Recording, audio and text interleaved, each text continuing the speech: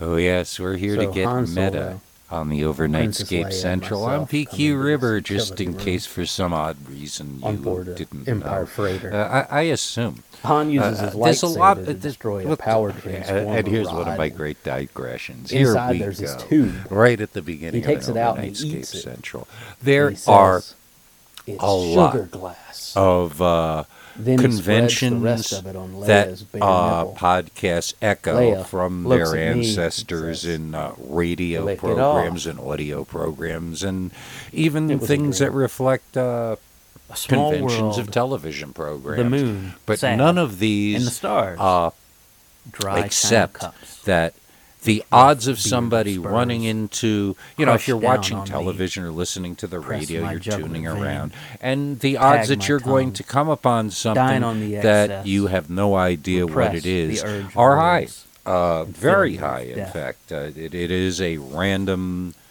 thing, Or fix especially the for most fear people. I as mean, the room most people goes don't know queer. the names of DJs and Adopt hosts all and styles programs. and They sit just know for a this while. station plays music that they like, Collect your and this thoughts as they station fall has the through news. mind. Radio is pretty simple You can for go most so far people, inside. and that is Close your sufficient. eyes.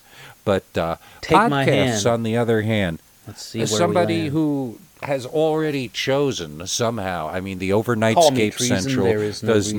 not mysteriously appear when somebody is tuning breed in through other time. things. Somebody has to Sanctimonious actively rhyme. choose the show. One would assume that they Opponent read disgraced. some, if not all, of the show notes. So all of these Little bug conventions spying, that are normally listening, attached to an audio watching presentation noting in the the distance, old ways recording aren't data necessarily for future necessary. use, and and I all think the Frank's money in adapted this to world that. I haven't with yet. your I'm magic still chronograph telling you. And this is turns me asleep. and we are here, and we are Go, doing little bug, this. buzz all night. And we are. We are. You note my We're breathing. getting so meta You here hear my heart. that. And the other thing that My I didn't even dreams think are your about when I commercials. posited the topic is Special. that's the name Special. of It's also Facebook's Inject new your poison. secret, well, Sweet not and so painless. secret, but project, that My eyes metaverse thing that they're The laughing doing. room. That some Bug people, spying, from what I bug understand, buzzing all day if they long. go to their Facebook page, you're already seeing the meta branding. Or unless that's I just a move rumor like the that is silent insubstantial. But I Try have to never disappear, clicked to be on unseen anything and stare that would let Facebook hateful know fear I of have the any false interest in it. souls, And I think that's part of it. I think powered by people their who secret expressed devices interest feeding my and mind. clicked on links wanting I'm to not know here. more about Reality's this not so real. metaverse are going to, of Falling course, and apart it makes like sense, spreading be the clouds first into ones obscurity. who are transitioned. And my We hope is are that the everybody will living be so dead. excited We and want thrilled respect. with the metaverse and We meta want women. that Facebook, We as want it guns. exists now, We will intend to actually kill. be of lesser Controlled value, from other and it'll kind of dimensions. get We put will off to not the rest. side and less We policed shall and just overcome. left alone. And Facebook can go And on doesn't it in look its a view not of all pale cutting language edge and the use of technology certified way, physics. and just be Last the night it was all I could do moving to message roll board change that really as a meditation to Facebook, no think matter what repetitively they've to done, at the end of the improve the day, ability to think it's a clearly, dynamic doing message things board. robotically. And Thousands of fight me, pennies, fight me, I free dare you. range, So it appears to me we have organized a through smaller metallic dates crew that this time discriminate around. by the shade But of after that copper. exit ramp, The date, did the you kiss, check the out? That dream, was all really as an real as epic this exit ramp. So many fantastic hosts, comedy of mice so running many up trees in ideas the and forest, opinions, and some finding great mice in VHS nostalgia, The all ultimate kinds of surprise goodies. of So forest if you mice, the didn't check climbing of out trees, that exit ramp this arboreal past rodents week made on the welcome by the Overnightscape brave Underground, advance, I would territory happily and sexual and relations, proudly present it thoughts to of you you, right blissful here in its instructions, entirety. leaving, But it's not not wanting to necessary. live, It's there. as It's desired there to be waiting for with you. you. Redundancy aside. To drink water and, from round glasses, to drink check it water out. in general. Definitely. Drinking We're the gonna water get as the you ball drink rolling water, this time around replenish with the body by the mouth Ched and the use Bowers. of hands. In a living world, in a conscious state, the apparent burdens of abstract thought, once touched like a forgotten law of motion, that law which inspired Newton to describe motion. Objects coming together, saying, I love you. A razor is rusting the air like a thief. A gas and a villain, it fills the lungs. Waiting to drain this river of life. Porcelain, cold, smooth, vitreous china. Freedom is coming, it follows the hand. Warmth and then coldness. A razor rusts through arcs of hand, angels watching, mirrors turning, a fall on the tiles, the river of blood.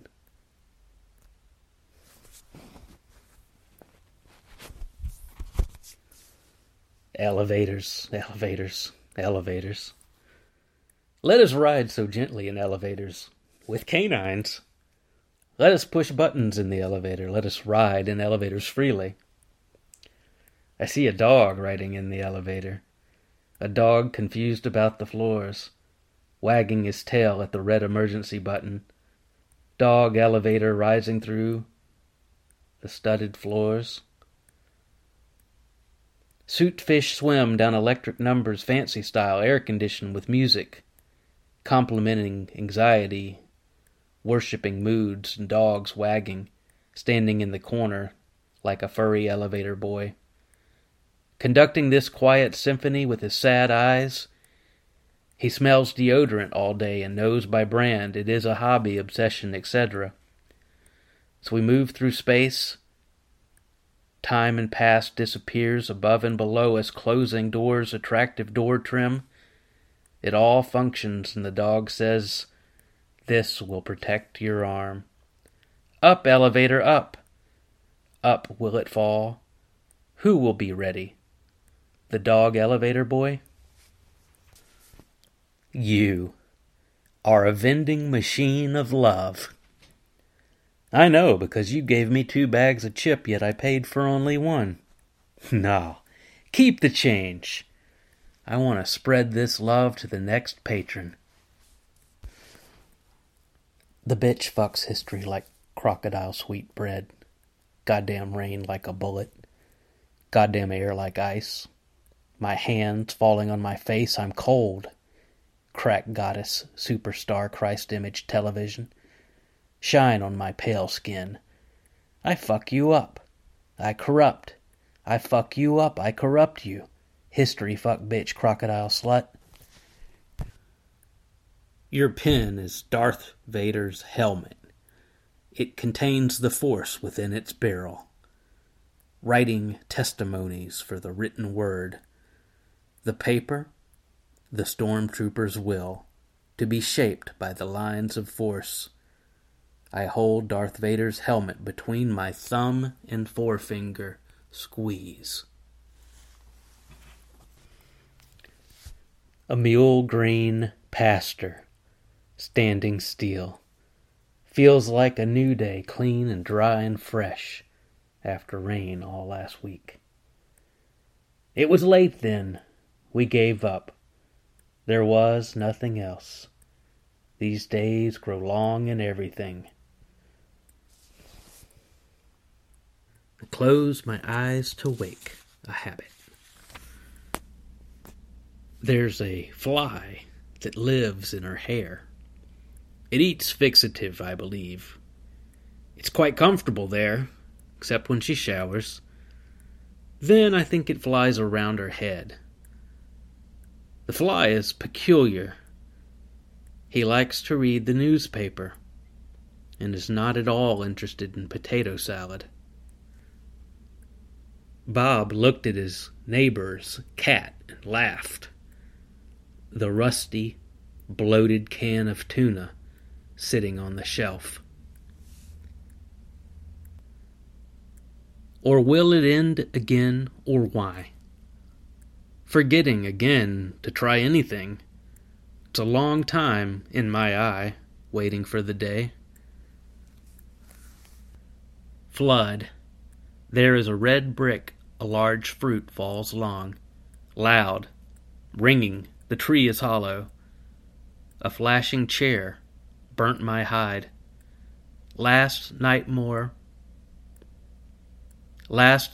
fixed the ham bone, leading some to drink. Ghost hitching full, a paper doll burns, lighting fluids with advocation. Sorry, legal headaches. Aching tree, shallow knee, a chair that sings, we know a secret. The broken branch, a wet leg, sitting down, telling stories, falling leaf, swollen joints, haunted rocker listening in. The X-ray angels with liquid-filled eyes, microelectric thought engines, hallucinatory spies. Spirit gun, ghost projector, mannequin lover, face collector. Deadpan toxins involve the light. Hypnotist bitch club steals my sight. Let's take the old brains out of bedridden clocks. We'll burn down the fountains and let out the locks. City'll be flooded and washed out to sea. Some magical death bots lay siege to me. Nuclear fingers and mustard gas eyes. They'll steal your heart and twiddle your thighs. Rows of black roses glowing in the ash. In the trees we breathe the ice age begins. In a factory long ago where bears found fur, there lived a dog named Yellowfoot. He thought of factories and designed the modern canning process. It was good that he forgot. Some say he never forgot. Some say dog make impossible thing. I will kill dog. The dog's teachings were in direct violation of the church. A wood affair. Small windows, inside they burnt. Books for the picture show. We breathed in deeply, noticing the change of our moon's relative position. Waves, you say, salt water on my lips. Oh, these are not only so great, but they're so dense packed. It's, oh man, if I had like a million other things to work these around, I think they would have a different efficacy, juxtaposition being everything, of course. But I have gotten permission in previous instances to perhaps add music, etc. And we've got more. There's more. There's considerably more forthcoming. So we're going to experiment just a little here on your Overnightscape Central. And we are going to add a little accompaniment, soundtracking behind this, and see perhaps what that may bring for all of us here. Let's listen together.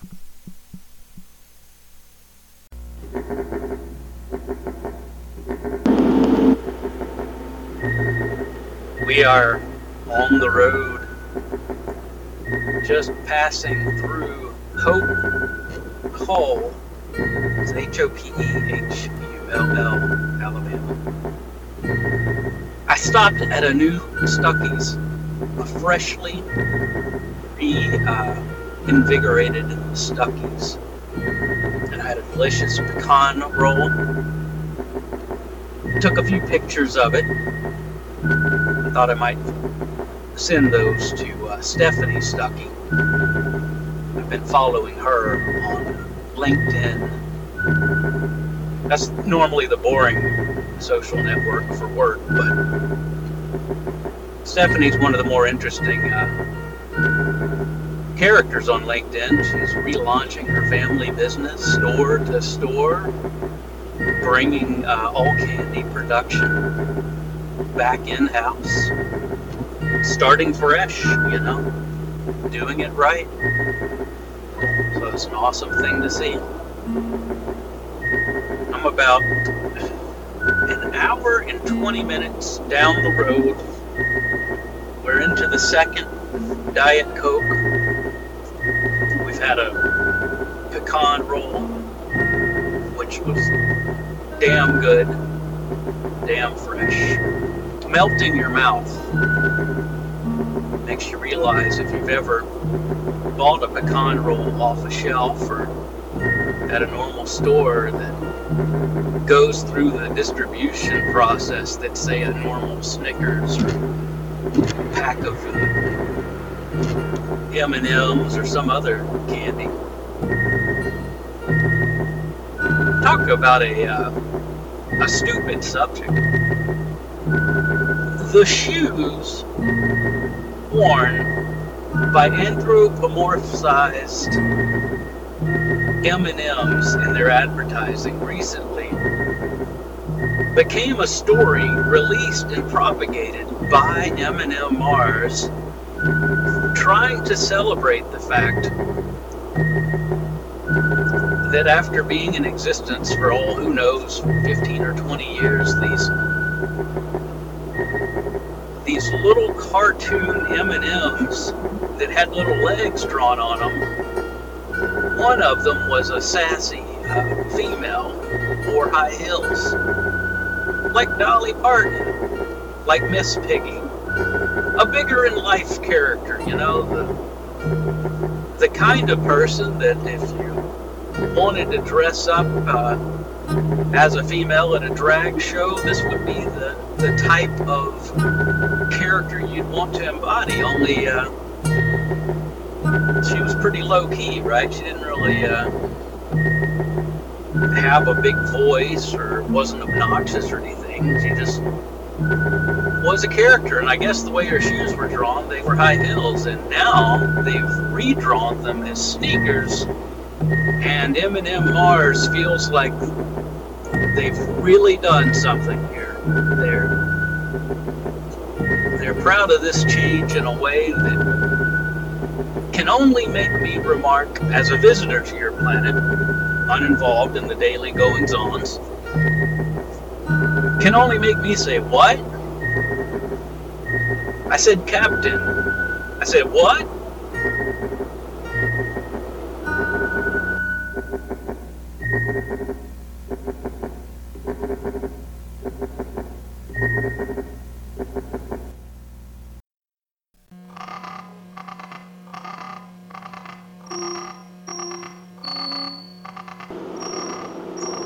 What are the damned up to these days? Dave Vanian holding it together.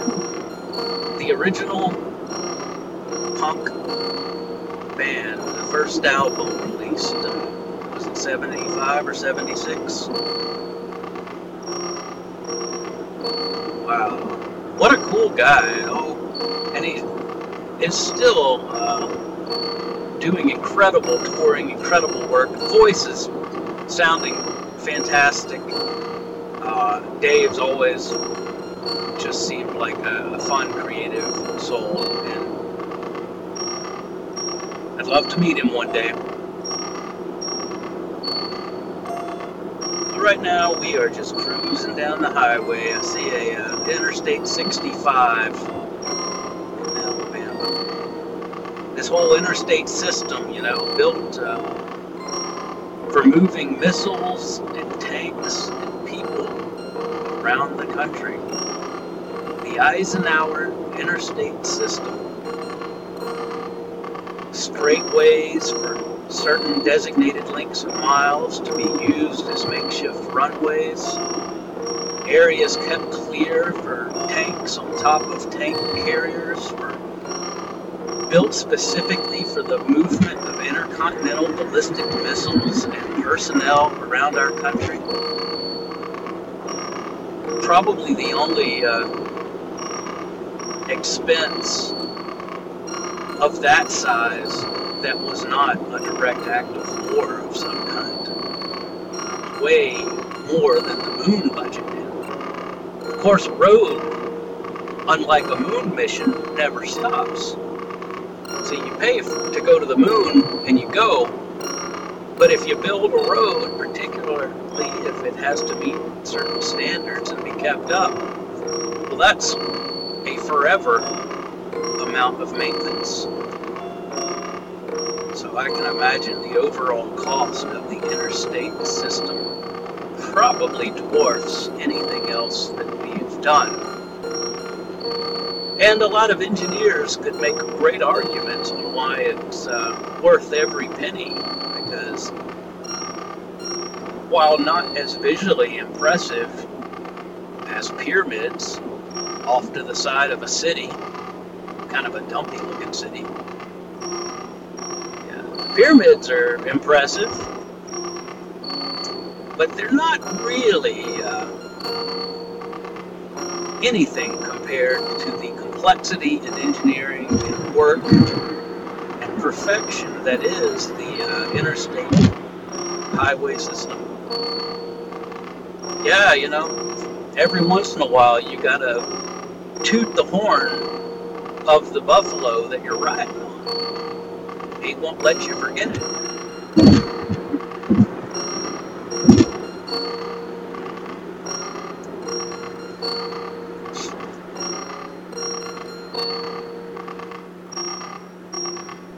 All right, 1 second. Yesterday I was watching YouTube videos of, the engineer's name was Boisjoy, Boisjoy, and he was one of the lead engineers for Morton Thiokol. And a lot of this footage, well, this particular footage exactly, was recorded in 1990. He would tour engineering facilities at different universities and would give speeches about the need for ethics in engineering and the responsibility of engineers to stand up to management when problems are found. I don't know if you've ever read the actual papers of the Challenger report, the investigation, or even this gentleman from Morton Thiokol. He was one of the lead engineers for the O-ring seals on the booster rockets. And there was quite a drama going on at NASA. He goes through the problems that were found with the O-rings, the temperature-related problems, the fact that at temperatures below 50 degrees, the seals could be bypassed by hot gases, and were often. It's amazing that there were not other disasters on the shuttle. But that morning, the decision to launch at temperatures below zero, well, that decision for a launch time was known in the day or two before. And this group of engineers that had been sort of looking into the O-ring problem started raising alarm bells and saying that they, passing word unofficially to colleagues at NASA, up through their own brass on both sides, they arranged for a meeting the night before the launch. And the night before the launch, they had this teleconference. Morton Thiokol, management, their top engineers, including this gentleman, NASA, Launch Decision, Capcom, people that are making the go, no-go next day. And basically, they told them, at this temperature, I feel like there's a very high probability that the shuttle could explode on the launch pad. It could just instantly explode shortly thereafter. And these guys had gone out on a limb, to put it lightly. His speech goes more into the internal pressures that were against him and how brave it was for them to stand up. And the story goes on to the aftermath.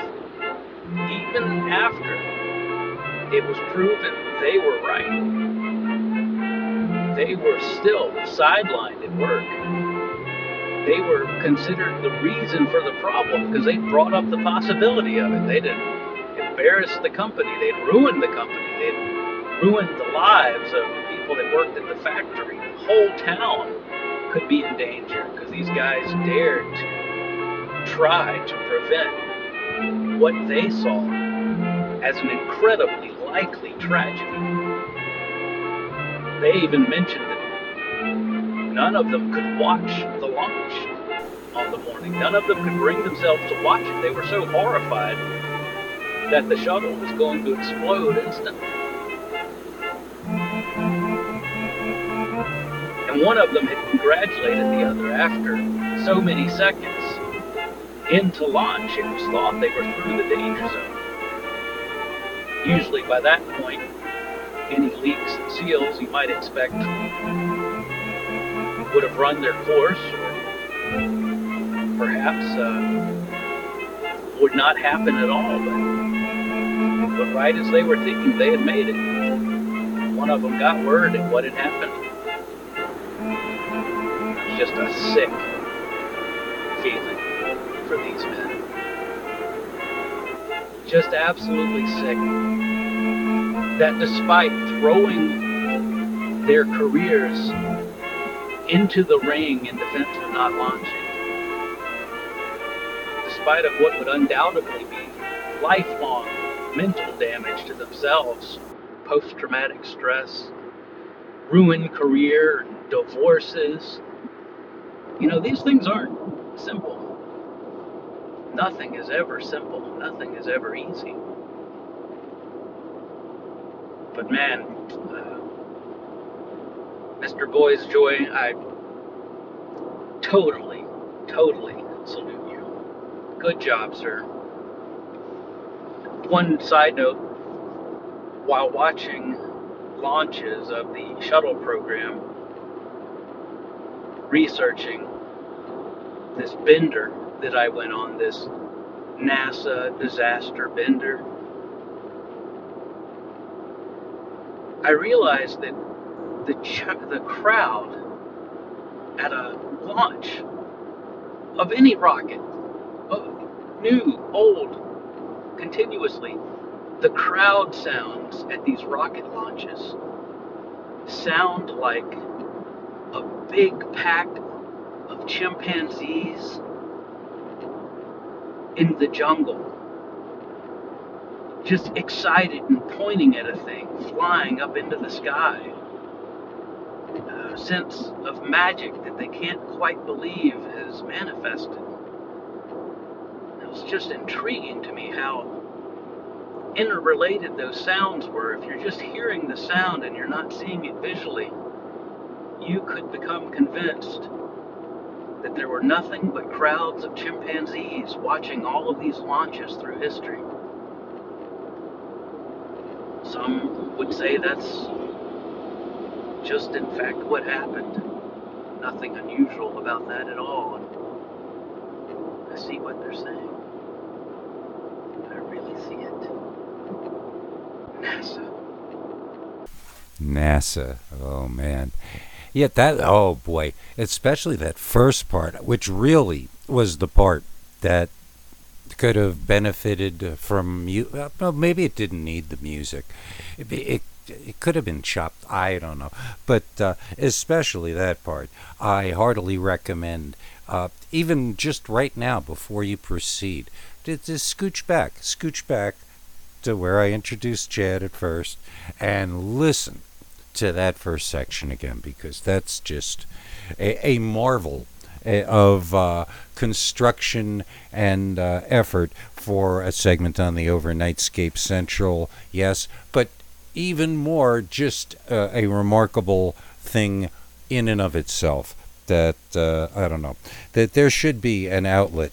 Chad is becoming his own sort of Joe Frank, Ken Nardine sort of a thing happening there, and it's a beautiful thing that I am so I'm here on my show. I get, oh boy, but it's just remarkable in general, the community and family that we've put together here on the Overnightscape Underground. And I've got to tell you, the episode of the exit ramp, going back to that, you could feel it. We are part of a tribe or something, and we may have our differences or whatever, but we are more or less, there is a page somewhere that all of us are on, regardless of any other pages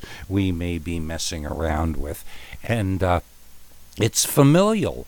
We kind of all, there's crazy Uncle PQ and beloved patriarch Frank, and I am sure somebody who is much more imaginative than I could put together a complete set of analogs for everybody. It can be done. And not that I'm asking anybody to do that, but it can indeed be done. Let's see. Oh, yes. As always, at the end of the show, I tell next week's topic and tell you where you can mail your files or send me a message in the body of an email, and I will read it on your behalf. And every so often, every once in a while, someone takes advantage of this, and this is one of those rare weeks. Sorry, no audio. Please read. LOL is the email received from our own Eddie of Cloudbase fame, and of course, the Wool Gathering, his current show, which is really, I mean, if you like this ramply monologue, bouncing ideas, Eddie is another master of this art. What a formidable cast. I mean, we could be our own Sirius radio channel, except for the fact that there might be a problem with commercial viability, because I think there is a much huger audience for what we do here than what we are reaching, but I don't think it is enough to make it an actual business model, at least in 2022, and we hold out hope for 2023. Okay, so we're going to read this right off this here email. Let's go there then. I am writing this, and you are reading this, and you, the listener, are listening to this. I am writing what you're listening to so I can make you listen to whatever I write, which means what I am saying is what you can hear, because I am reading what you are hearing, because he is writing what I am talking about. So you can hear what I'm writing while you are listening to him reading what I want him to make you listen to. So, goo goo, gaga, googly, boogly, boo, choo choo, chiroo to you. So that was a letter from Eddie. He is a big poo-poo head, but his shows are absolutely amazing. I would also recommend you listen to my show, The Earthquake in Reverse, to the Satellite. And if you all now try to visualize yourself listening to this, then now, you are now, you, watching you, listening to what I write while I talk, and you listen, we all just made it through all that together. Thank you, PQ. I mean, Eddie. I mean, you, the listener. Wait, is this over yet? Do you know if I'm finished reading while your imagination imagines yourself listening while you listen what I write and he reads while I talk? I don't know. I mean, I don't know if this is finished yet. And, yeah, all of that good stuff. Yeah, this is an extra absurdist episode on top of everything else of the Overnightscape Central. And we are here together. Oh, that's the important thing. I really got a nice feeling from yesterday's exit ramp, and in general, the last few weeks, at least in my circle, things are lightening up and moving again. This is the new normal. Who knows? But it's a nice thing feeling just a little bit lighter after all of the glopum and weight we have been sloshing through for a couple of years now.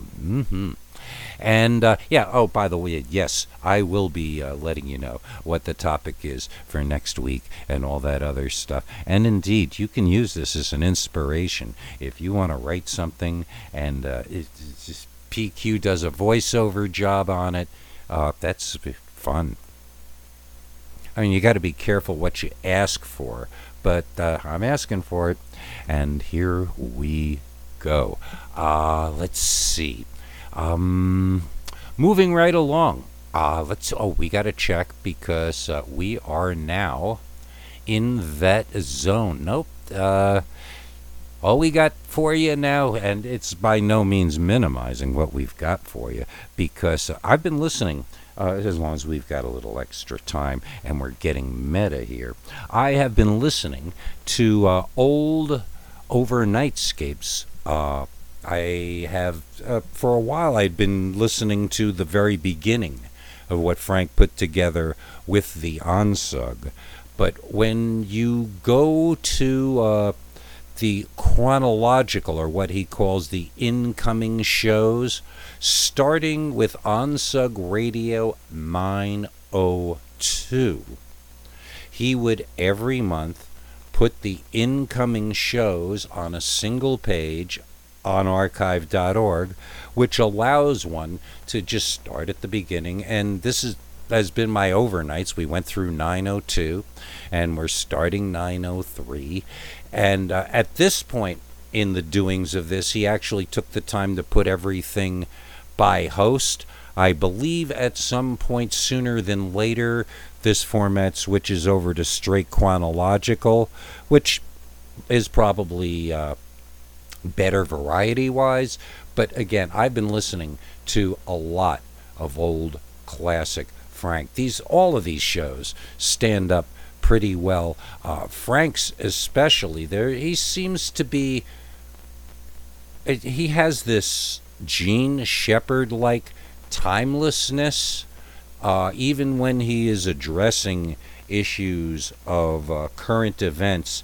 He manages to distance himself in a way. I don't know what the proper nomenclature would be, but some great shows. And even if you were following everything over the last week, there was a Quake Reversal Satellite. I made a song out of one of his monologues on one of these old shows, and this could become something that repeats, and even other hosts.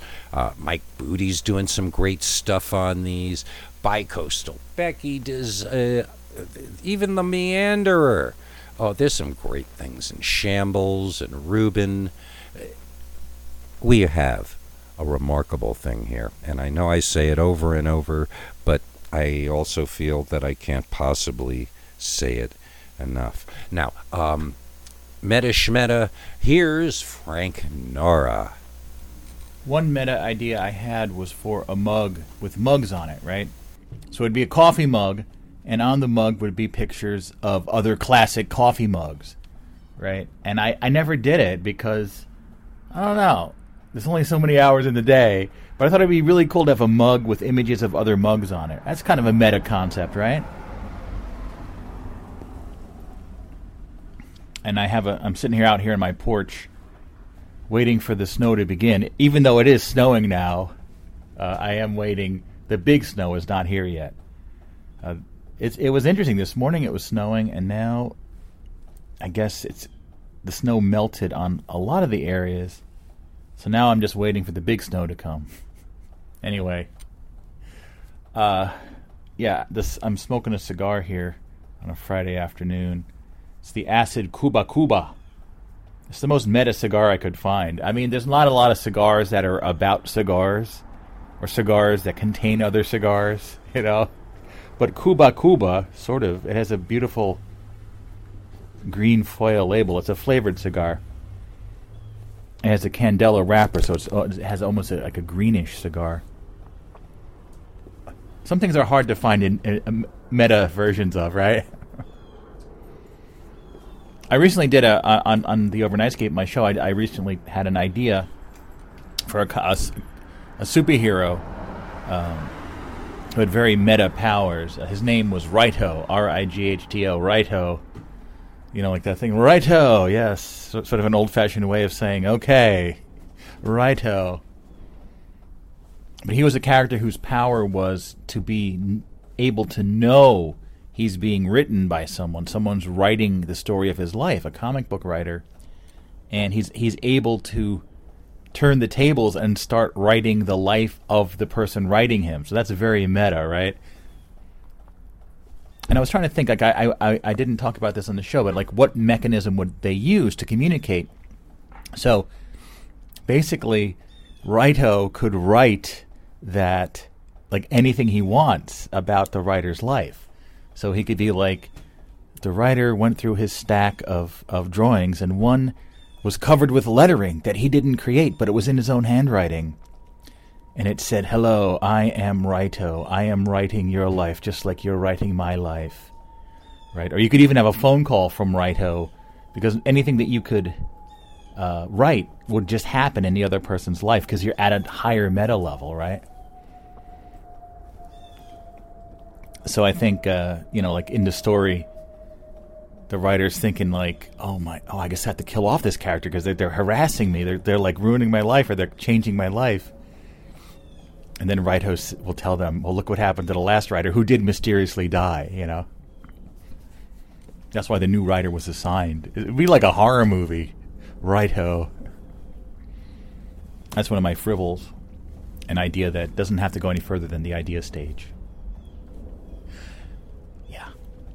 And it's interesting, my show, The Overnightscape, which has been going for, almost 19 years now, the original idea for it said a non-meta half-hour talk show. So I didn't want it to be meta. It was interesting. I was very aware of that. I wanted it to be a show that didn't talk about itself so much. Now, of course, I did not succeed in that regard, and I don't know how important it was. But I'm trying to think what my idea was. It was supposed to be something that just was a thing and didn't have to talk about itself so much, you know? I guess you could say what happened to Howard Stern while he was still on terrestrial radio. He just started talking about his show and how he's being harassed by the FCC all the time and didn't really have any regular content, right? But meta levels are always very fascinating.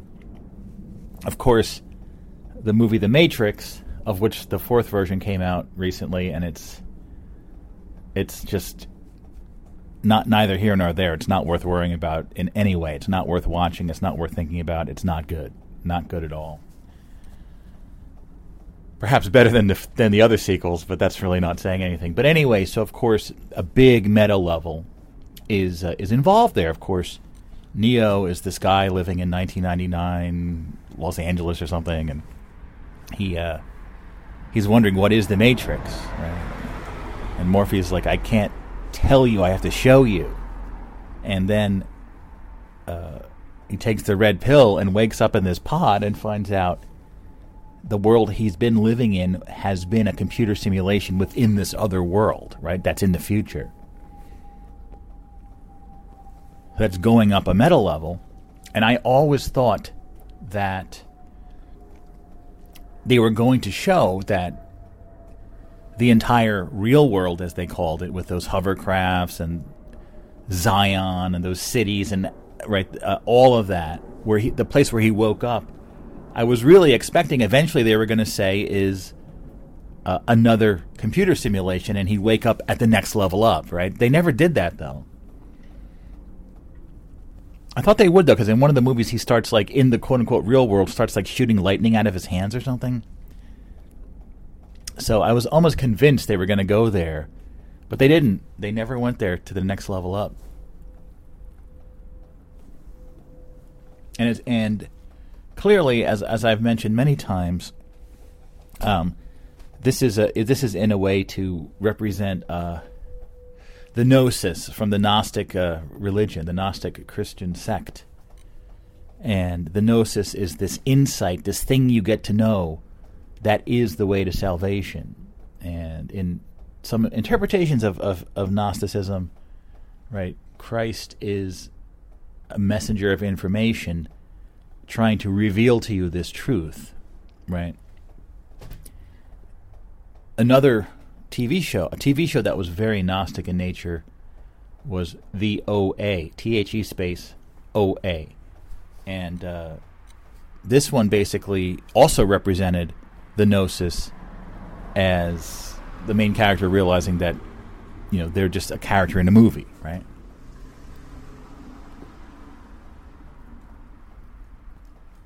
Excuse me while I puff on my Cuba Cuba.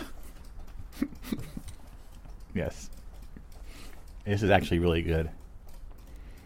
It's wild flavors, man. I like this one. Cuba Cuba.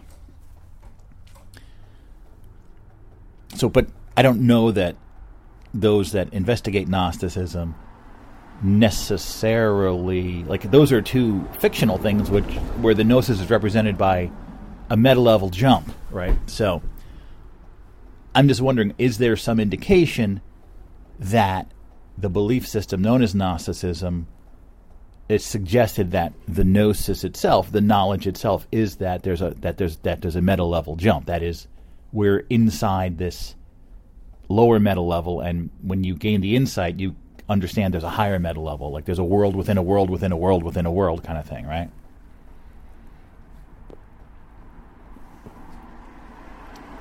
And I don't know if it's so Gnostic, but that movie Inception, which I forget when that came out. The movie about a dream within a dream within a dream.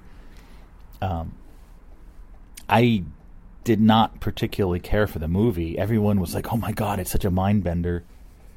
I don't know why. It just seemed kind of like I've heard it all before. It was, and the same guy didn't the same guy make that movie where everyone's going backwards. Tenet. That wasn't bad. I guess it was all right. That was a bit mind bending, trying to think about the forwards and backwards in time thing. But Inception. They have a machine which allows you to go inside someone's dream. But then in the dream, the character goes to sleep and starts dreaming, and you go into that dream, right? So and at each level, there's a time dilation effect. So you can spend years and years and years inside the dream within a dream within a dream within a dream. And then at some point, they don't even know if they've ever been able to escape the dream system. And then I remember there's a branch of mathematics or logic known as set theory. And it does deal in meta levels, such as the set of all sets that does not contain itself, right? Or the set of all sets that don't contain themselves, right? So there's sets that contain other sets, but then there would be a group of sets. The rule for the set is that it doesn't contain itself. There was some sort of paradox or something with one of those concepts. I remember that whole thing. But meta levels seem to be a big sort of part of life. You hear they're in fiction, they're in everyday life. Even on the show right now, we're like PQ is at the top meta level. No, not exactly at the top meta level, but in the context of this episode of the show, he's on the top meta level. He's the host, right? And he's referring to each. So he'll say something like, "And now here is Frank talking about getting meta," and then I started talking, right? And me talking about this is getting very meta. And he could even stop in the middle of my segment and comment on it. Why don't you do that right now, PQ? Okay. Oh, yeah. Extreme time dilation is occurring at this very moment because we are juxtaposing days apart utterances as if they occurred in the same actual time frame. And I'm like top metal level until we remember that the entirety of the Onsug remains best described as one giant Frank Edward Nora fever dream. And if I consider all of my work here on the station as that, for me that adds a whole new dimension and world to populate with sound and my own structure, so to speak, to work towards. And I love, by the way, and I must mention, the mug concept. I really think enough people would purchase that, even with the 2 cents on the dollar that you get from like one of these weird sites, Cafe Press or whatever the latest site is that takes your graphics, puts them on things. I would heartily recommend taking the 5 minutes it'll take you to design that, Frank, because you pop that up there and just forget you ever did it, and somehow I suspect they're not big checks, but enough to buy some the cigars will start rolling in, because that's the kind of thing that people will buy just to have. Oh man, we are so meta. Okay, we're back. He just said something. He was at another meta level and he said something. Right? So this is playing with meta levels, but it's not necessarily the top meta level, because in the past we have done shows where we play clips from other shows. So like there was a show called The Onsug Project, which I'm going to be reviving in some form this year, the concept of a meta review system, a playlist system. I was calling it patchings, and this is kind of a meta perspective to say, find sets of shows, make a playlist of shows, and then just play a few minutes from each show, right? But there's been times where we've played clips of a show. So, for example, I could say, play a clip of this episode on another episode, and I'd be at a higher meta level, right, than PQ or myself, buried down these meta levels, right? Levels of reference. Shows within shows within shows. And I've run into that myself when I'll play older audio of myself, maybe an old episode of The Overnightscape or my childhood audio. And there's been times where the episode I chose, maybe something from like 2014, I'm like, here's me from 2014, and then me from 2014 is playing me from like 1993, And there's all these different versions of Frank there at different meta levels, yeah.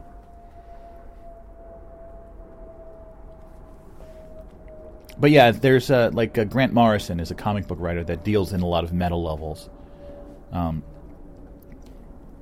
The series called The Multiversity was so great. It was like a great comic series. I know it's been collected in a collected form. It's really worth checking out, because it's like it starts off like one of the characters is talking to you, the reader of the comic book, right? And that's very meta. And I think it's sort of a meta commentary on the comics industry, right? The ultimate enemy was called the empty hand. So maybe that represented, and I don't know if this has ever been determined, but I think that represented people losing interest in comics and stop reading them. That their hands are not, there's no comics in their hands anymore. They're not reading anything anymore.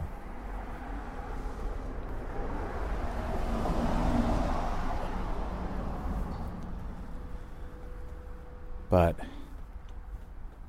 of course, the term meta has become very big in recent months, because the company Facebook decided to create a new meta company, which this is interesting because, right, Google did the same thing.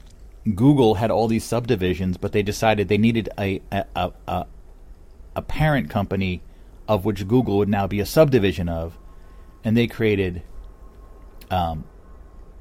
Alphabet, and then as a meta level up, so that was like the top company, and then Google was a division of Alphabet. So those are meta levels, but Facebook decided to create a company that was called Meta because it's sort of at a meta level up, but it's called Meta for a different reason. I heard my phone beep or something. Anyway, let me get rid of some of this ash in the ashtray. Yes.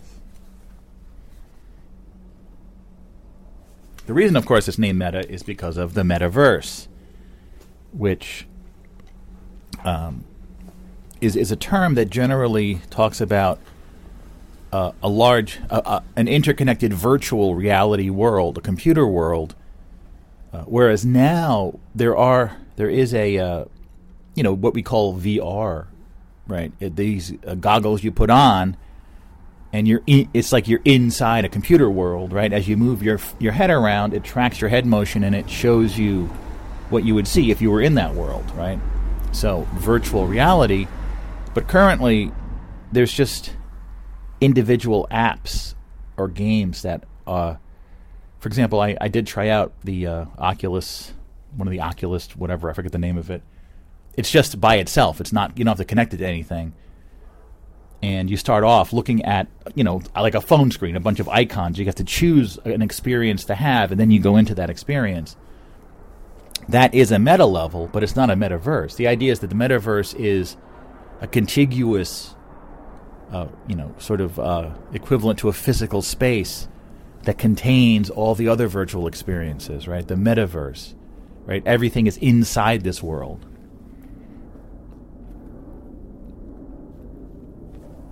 So that's why it's been kind of confusing, because VR is a technology and the metaverse is something that would be, I think everyone agrees, would be very important to bring this technology to a great fruition, right? That is a world, a virtual game world type of thing that everyone can go into and live in and play games in and do things in, right? The idea that there would only be one metaverse, ideally, right? Something that's decentralized, ideally. And they tried that with a technology known as OpenSim, I believe, and it just hasn't really caught on, right? You could just run your own virtual world on a server. On your own server in your own house, you could run a virtual world using this technology. Or you could rent space on a server, which makes it obviously a lot easier, because who knows if your ISP is going to allow it, and yada yada. But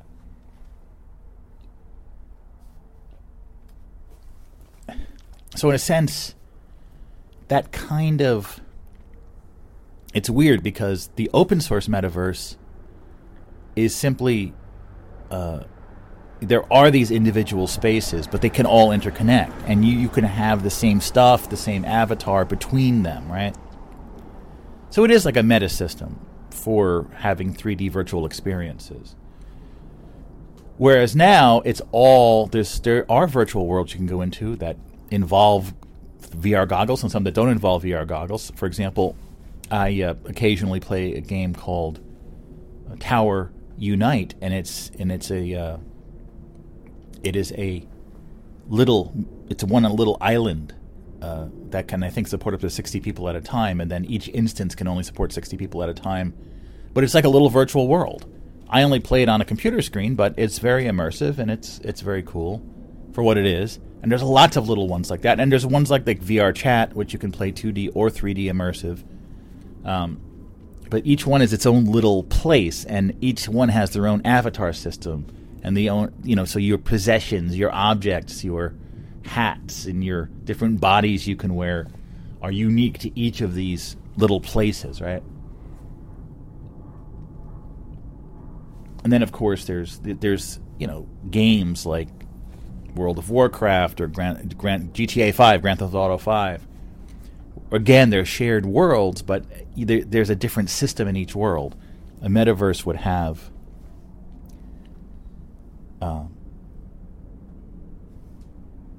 right, a common system. But beyond all that, I think in terms of philosophy, meta levels really are, I think, sort of feels like kind of a boundary in some ways of our ability to conceive of things, because there's one thought experiment that really freaks me out when I really think about it, which is just like, imagine nothing exists at all, right? Imagine there's complete nothingness. The universe, all that exists, there is nothing, right? And now, of course, when we think of all of time and space and dimensions and future and past and everything that could possibly exist, right? We know that we're in a kind of universe where something exists, right? And I think that in terms of philosophies, that is one of the only things we can really know, right? At this human level, right? We know that something exists because we're experiencing this, right? And we know consciousness exists because we are conscious, right? But beyond consciousness, that is, we are observing this, whatever that means, but we know we're observing this. In a larger sense, we know that the concept that nothing exists anywhere cannot be true because something exists right here. So you might say, in the future there'll be this cataclysmic event and everything gets destroyed and then there's nothingness. But then when you include time, obviously something existed in the past. So when you think of the totality of everything, right? Something is existing now, which means that we know that the entirety of everything cannot be empty. But you can try to imagine it, but you can't because you're always imagining it from some sort of perspective, right?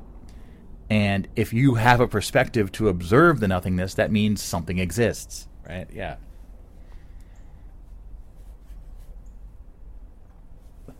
But I was recently, on the show, I was talking about the nature of God. In theory, to think of God as the totality of everything, right? And God itself has a mind of some sort. And I sort of talked about, well, God's floating in this. Well, God can't be floating in any kind of anything, because that means there's something outside of God. And if we're defining God as the totality of everything, there can be nothing outside of that. And that right there also is very hard to conceive of, something that is not inside of something else, something that is just the totality of everything. It sort of violates our sense of things are inside things, right? I love a little synchronicity.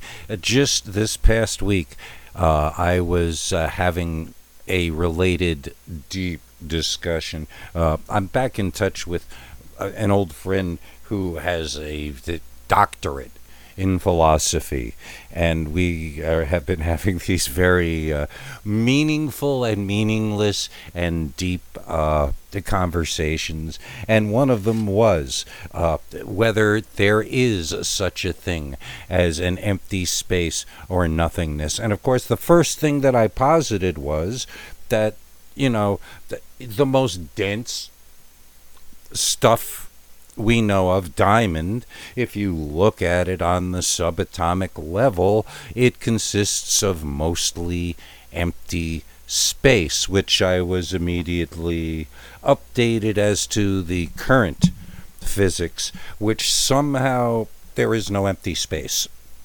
Without going into, I read some fairly complicated explanation of electromagnetic fields and the illusion that we have in the model of the atom with the ball spinning around another ball, and somehow, and I can't see at a subatomic level, so I'm not, this is another, this is what science says this week type of thing. You can either accept or reject it, and if you reject it, you're anti-science. Yes, that's how it works, unfortunately.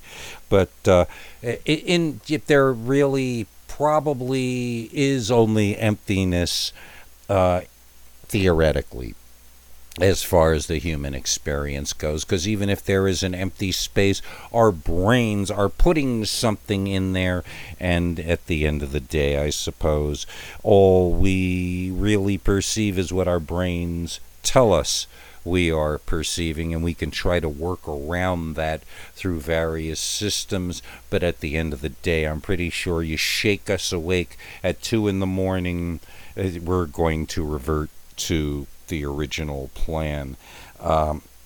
It's as far as paper comics and paper books, especially comics, maybe because I've reached the handling comics is a hassle zone. I don't know how many of you have ever collected or read comic books. Okay, say there's a title and you want to sit down and read a run of 30, 40 issues. I mean, back in the day, you had a heap of comics and you'd find them all, and there they'd be in a pile, and you'd flip. Now, you're dealing with finding them in a long box somewhere, debagging and deboarding and rebagging and reboarding. And of course, if you are a comic book collector, you're not going to go in the backyard and lay on the ground and roll around with a comic book, or fold it in half and stick it in your back pocket and take it down the street and read it on a bench.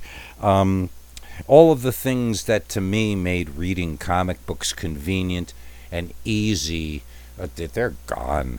And with my crappy eyes, I really often can appreciate that I can enlarge stuff and move it around. For I know I'm in the minority. There is a tactile experience that I do at times miss. But on the long haul, a digital comic is fine. Most digital books are fine.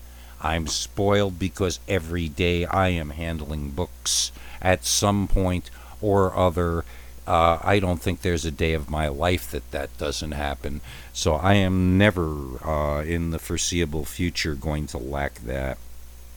And getting into his various time mixing things, my music. I mean, recently I've been doing things like taking a sampler recording song, whatever we'd want to call it, that was originally laid down in some form in 1991, and I'm running it through some processing, and I added some guitar maybe in 2015, and it sat in a folder, and then I put a vocal on it in 2022, and it's basically the same guy 3 times, but 3 different guys. And that's the other thing I've been discussing with the philosophers, the whole, really, we change from day to day. I mean, some parts of us remain consistent, and other parts of us can change drastically, and it's really strange how what will and won't, being in touch again after about 12 years, 11 years, rediscovering another person that you're fairly close to, that in and of itself is kind of super meta and enlightening, and I think it asks more questions when I think about it than answers, to be quite honest. But that's what keeps us going. More questions to try to figure out our best guesses at clarifying our experience here in this metaverse. And I know some people think about, the further you go out, right? That, the way atomic particles and atoms have been described. There's sort of a central, proton or neutron or something, and then there's electrons spinning around it, kind of like planets going around stars, right? So to say that there's some kind of continuum that if you zoomed out far enough, we'd be back inside a single atom, and so that there is the boundaries are sort of not recursive, but right. It's sort of an endless loop of levels, meta levels, yeah. All right, we just jumped to the inside because it's too cold out there. Oh, the battery's about to run out. Let me change the batteries. See, that's sort of a meta commentary on my recording right here. I'm talking about the recording itself, yes. Fresh batteries, nice.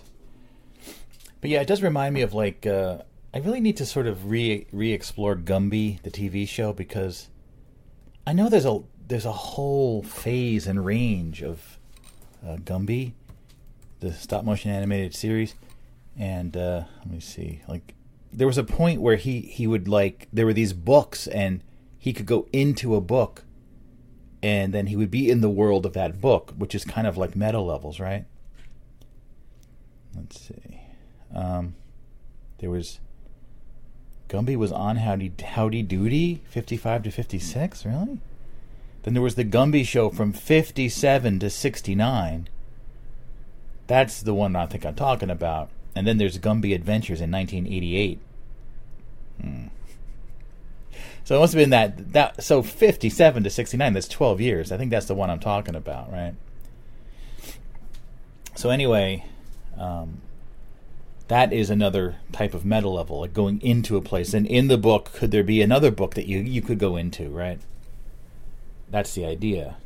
Now, of course, people do think that, and there's a lot of articles on it, that people think that we're already living in a computer simulation, right? That where we are right now is a virtual reality. It is already a metaverse. And I think a lot of people are coming to terms with that. And I think that from my own experience, I do feel like there's some evidence that we are. There's ways the world works, the way that sensations work and stuff. It just feels like this is a very kind of, I feel like I have trace memories of what the real world is like. And this is not it. This is a subworld. This is a virtual world. Right? Now, it also could be a subworld, a meta level down, if it's not computer generated. Right? Because it all has to do with these human bodies and how, right? We understand some stuff about the human body, right? But we don't understand consciousness. Like, what is consciousness, right? It doesn't seem that, looking at the human body, I know a lot of people say, well, the brain is a computer. That's the consciousness. Well, no, a computer's not conscious. A computer has calculations, memory positions, right? And it can be used to perform very complex calculations, right? And moving around information, but it's not aware of itself. It's not observing anything. So that observation then, so that I think really implies, if anything implies meta levels in reality, that's it, right? Because I am conscious of this moment right now. I'm observing it. But there's nothing in the human being or anything about a biological computer, the brain, that could possibly generate consciousness. I don't think consciousness is something that can be generated, right? It's an awareness. It's an observation. So I think that we inevitably have to sort of say there must be some kind of mechanism by which a consciousness is connected to and able to take control of a human body and a human being, right? And you might say that in the process, well, like when you're born, a particular consciousness is connected to or tied to this human being, right? And another observation is that, which also is kind of meta, is that we don't just have the physical body, we have at least one other body, what can be called the astral body, right? And this, of course, is there's a lot about this. I don't think it's ever been proven scientifically, so to speak. But of course, you got to remember, science is a means of, right, observing the world around us and making, creating theories about how things work or things that do exist that are reproducible, that could be reproducible by other people, right? Anything that you can't see or touch or measure or feel is beyond the scope of quote-unquote science, right? So science is obviously very limited, though very useful. Anyway, the astral body is sort of a meta body. It is a copy of your body on top of your body, or overlapping your body in a way. The idea being that when your body dies, you're normally not really aware of your astral body, or it's very subtle. It's sort of overlapping you, right? But when you die, you sort of, since your physical body is not available anymore, your astral body sort of detaches, right? But it's a spare body. It is still you. Your mind, your consciousness still exists in that astral body, right? And the reason that we think this exists is that, first of all, people are able to astral travel. They're able to consciously detach their astral body from their physical body and actually fly around and see things and do things. There's huge amounts of information about astral travel. When I was a teenager, I really tried to do it, and I never was able to detach, but so many people say they are able to. If it was just all fake and everyone's lying about it just seems to be a very persistent topic in occult materials. Of course, it would seem to be pretty easy to test. Just have a chalkboard with like a 6-digit number on it, and tell someone, okay, you'll be in this room and astral travel into this other room, and just, what is that number? Remember that number and come back. That I don't know. I don't know if that's ever been tried, or there must be something. I haven't researched. There must be something about that, because it doesn't seem that, like, if someone could consistently do that, then you could sort of say, wow, astral travel's real. Or that wouldn't be conclusive proof, because it could just be another form of, you could be reading the mind of the person that wrote the number down, or you could be obtaining the information in another way, not astral. But anyway, you know what I'm saying. And then there's the life after death thing, where, I personally have had a vision when my mother passed away last year of her entering the afterlife. And she was, herself. And she was met by this guy, and I saw them. It was weird. It was like meta levels. It was like this sort of stair-step kind of structure going up and away from me. And so the idea is that, when you die, you're in your astral body. And that's why, in her case, someone was there. You're very confused. You're shocked. In the moment, someone was there to help her. My grandmother, my father's mother, Betty Nora, she when she passed away, it seems that she got stuck in her house, stayed there as what we call a ghost, which is, I would say, an astral body that sticks around where people are. And I was able to, we heard footsteps, I certainly felt her presence, and I was able to communicate with her, for lack of a better term, psychically. But it felt like her presence, my whole body was tingling, my ears were itching. It was very much like she was there. Now, what we don't understand is, well, what is an astral body? in the astral plane. Well, what is the astral plane? Is it, I think probably the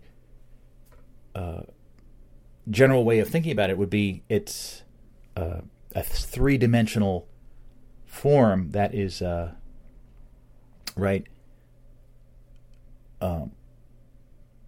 3D volume that is shifted away from our 3D volume by a small space, right? So the idea that, imagine, again, you have to always go back to imagining flat land and two-dimensional creatures that are flat.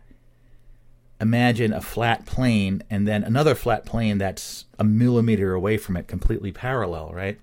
And those flat creatures have their main body, and then there's this second body that's existing in that other plane that's so close, but since it does never intersect, it's not able to. They don't ever overlap. But the idea is that, right, everyone that's alive has their astral body that is coexisting in the same place of where people that are dead are in their astral bodies. That's why we can feel them. The idea would be is that the astral body is our ability to sort of inhabit and use the astral body is very limited at this level. Or it could be that we have full access to the astral body, but the senses, the sensations from the astral body are an order of magnitude less, right? So we feel our physical body 1,000 times more than we feel things in the astral body. You see what I'm saying? But some people would be more or less sensitive to be able to sort of use what they already have, their astral body that's connected to them, that's in the same plane as the ghosts. You see what I'm saying? That's just one theory. And then I think that the theory is that, right, when you die, you're then really still alive in that other body. And I think some interpretations of religions and mythological things and legends could say that you can be reborn in another place. And I think that you could either say that there's another place where, right, that exists, a world that exists in that other plane, the astral plane. So you could just keep living in your existing spare body, or they can grow a new copy of your physical body using cloning technology, and you can then ease back into it with your astral body, right? And I think that there has been some talk of there being additional bodies. There could be, the word that comes to mind is celestial body, which has a relation, like sort of physical to astral is the same as astral to celestial. So you have additional copies of your body, right? And so the idea is you could be reborn in a physical sense in another world. You could be reborn in this world using those resurrection machines that can grow a copy of your body. But apparently that's not, that doesn't happen in this world. That's not permitted, right? It's a technology that's forbidden at this level. As we saw, like last year, you know, government and military admission of UFOs and actual footage filmed by the military of flying machines flying in ways that no human technology that we know of could fly. So it does seem that that's another piece of information that we're existing as a subworld within a larger series of worlds where there is much higher technology available. So the idea that, right, this is something that this is a system that's set up and could work here. There could be resurrection machines here, but obviously imagine this world where people don't have to die. They can just get reborn. And that changes the nature of this world completely. There's that book by Roger Zelazny, Lord of Light, where they utilize that technology. But then it seems another pathway is that you can go from being in your astral form to being reborn just as a brand new person, right? And reattach. And then I think the idea there would be that maybe you have to, your astral body has to be sort of discarded, and your celestial body then enters into that baby as it's being born, and you merge in with the astral and physical form of the new baby as you're reborn in terms of reincarnation, right? All these different meta levels. But why would it have started? Like, why would it have started this idea of individual robotic beings and being super focused on being one of them? And my best theory is that it's because it's a satisfying experience, or it is a rewarding experience to have, right? The idea that some kind of much larger consciousness has split itself up into subdivisions, and each of us is one of those subdivisions. But I do like the idea that humans were created for like a specific purpose, such as to colonize deep dimensions. But when it was noticed, the overall experiential aspect of the experience of being a human being was considered to be worthwhile and rewarding, right? Then my latest theory was that this world we're in now was built specifically as a world for this one genetic variant, the human being. But what about the theoretical race that we are all part of, which is Anunnaki, right? Why would they have been created? And the idea is that they would have been created by a higher up form of being, perhaps for the experiential value of existing as an individual, but without all of the hardship of existing at this level, right? Many meta levels. But let me go into this, because I think in terms of the metaverse, I think we've all tried out Second Life at one time or another. Second Life doesn't look good. It doesn't feel good. And this is Decentraland. This is one of the latest crypto metaverses, and it is below. The quality is sub Second Life. It's worse than Second Life. My theory is that in order for the metaverse to really take off, it needs to look beautiful. It needs to be a beautiful, beautifully rendered, seamless, completely realistic, but it can be stylized, but it needs to have no compromises in terms of its rendering. So once it reaches a certain level of beauty, of complexity, and I think you know what I'm talking about, like the greatest video game you've ever seen, think even more than that, then I think the metaverse is really going to take off. And I think it will involve back-end computing. And I think the real sticking point is that it's a huge, complicated world, and right, you need to render the visual of what one avatar's eyes are seeing at any given moment. So there's really no one-size-fits-all thing for that. You have to sort of calculate each one of those by itself.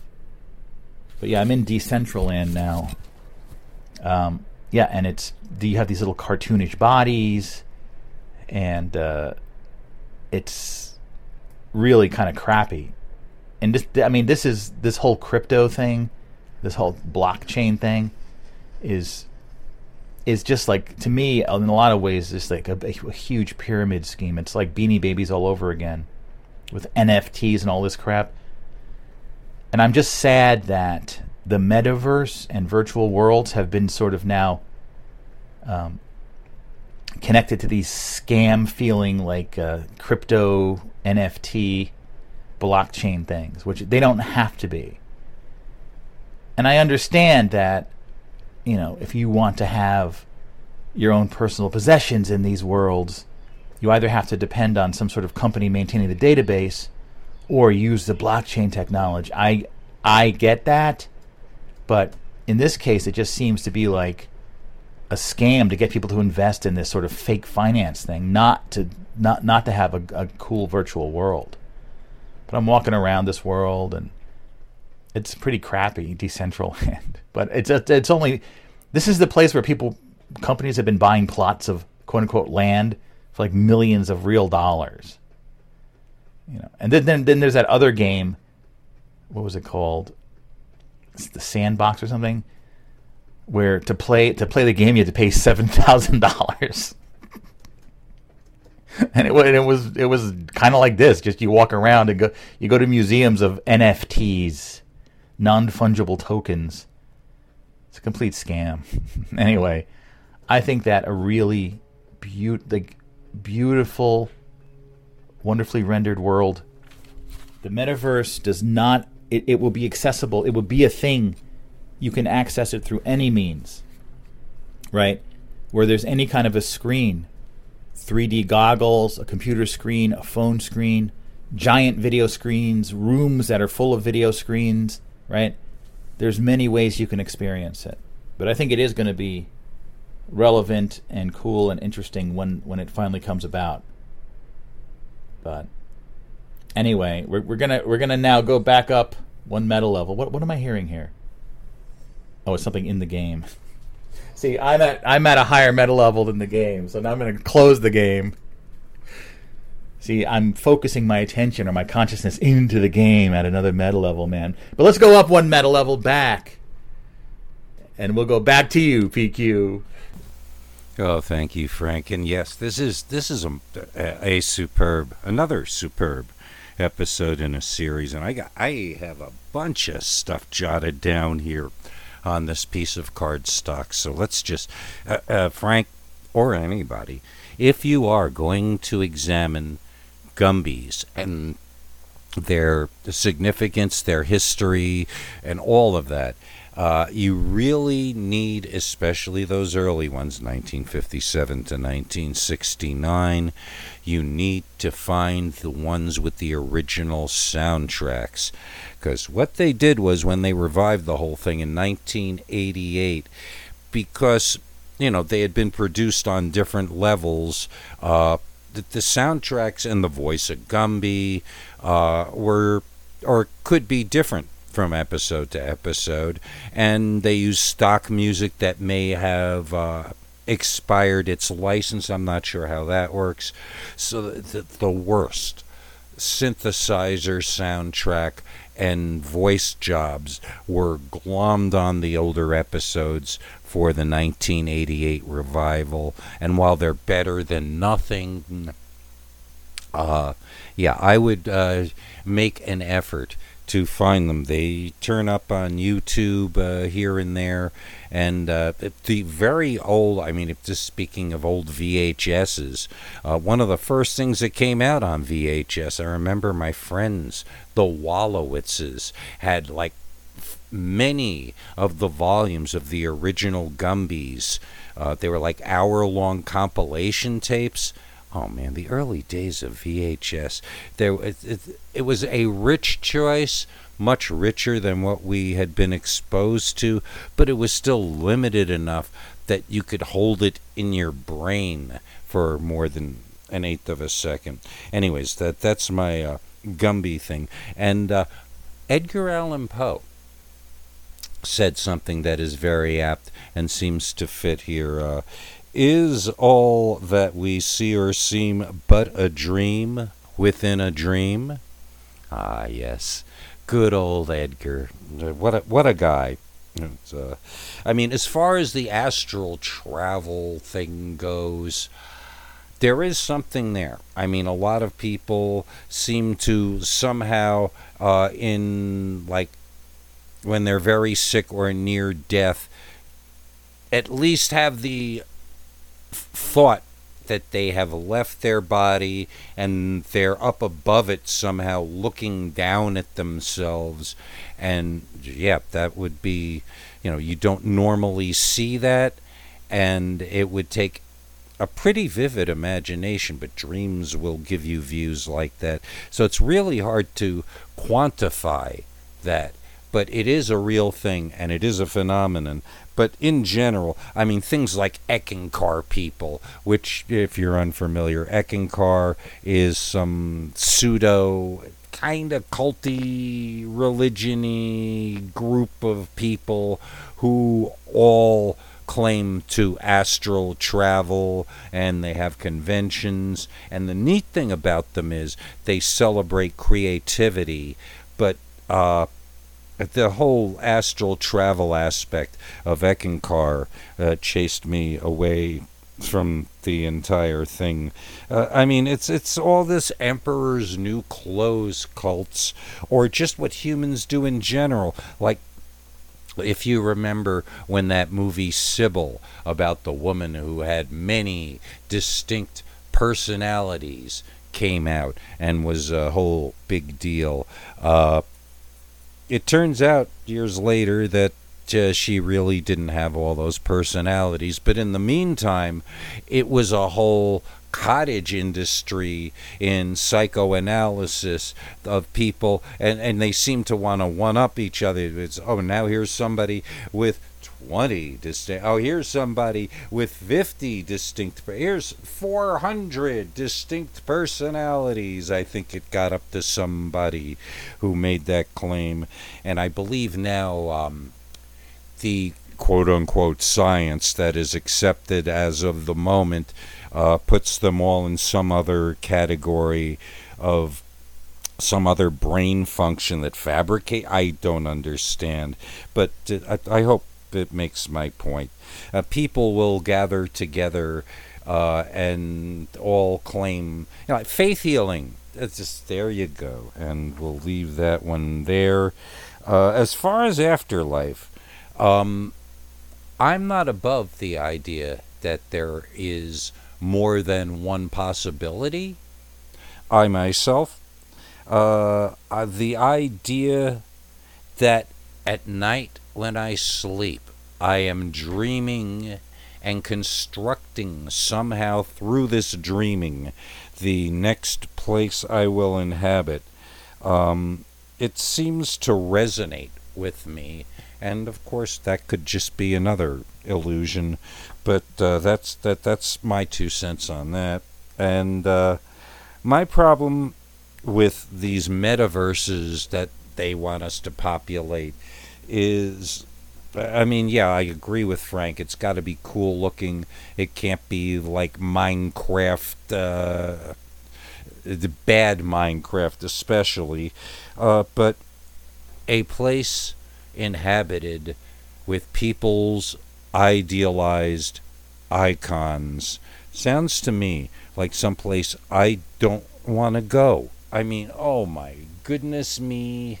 Yeah, I'll let you riff on that in your own minds there and let that resonate with you, because if I start, I am sure I'm sure to offend somebody at the very least. And in the meantime, we're damn near finished here, and that's kind of a good feeling. We can release this, and you can all hear the glory of yeah. I am pretty sure this is a good episode. So let us thank Frank, Chad, and Eddie for making this show not just PQ Ribber talking to himself, and tell you all about next week's show, because this is going to be interesting. The topic for next week's Overnightscape Central is SCTV.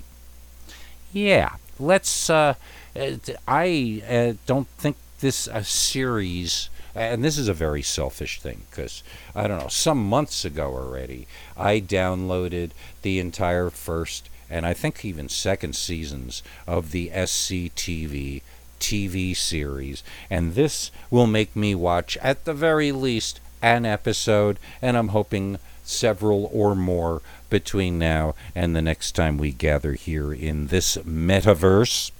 And there can be no question. I mean, SNL gets a lot of steam out of being an historical comedy program, and I am positing right here and now that SCTV is as, or possibly even more important. And fight me. And maybe that'll make you participate in next week's Overnightscape Central. And the rest of it is fairly elementary and the same as it ever was. The deadline for the show is sometime in the afternoon of the 8th of February 2022, or do it now as soon as you're done listening here, and it's done. And no worries, no muss, no fuss. The email address for you to send your recording, or as previously discussed, typing something up and making PQ Ribber reading it, any of those things, you can send to kpqr.torc@gmail.com. I'll repeat that in a moment in case you didn't get it. Join us. This is going to be a good one. kpqr.torc@gmail.com. For that, comments, what have you, send a hello. We'd appreciate hearing from you. And that we're continuing the great fun and incredible programming and building the giant ONSUG minute by minute. And at this point, I'm going to thank you for lending your ears while we sing you a song. And we try not to sing out of key. And together now, let's set the controls for the heart of the fun.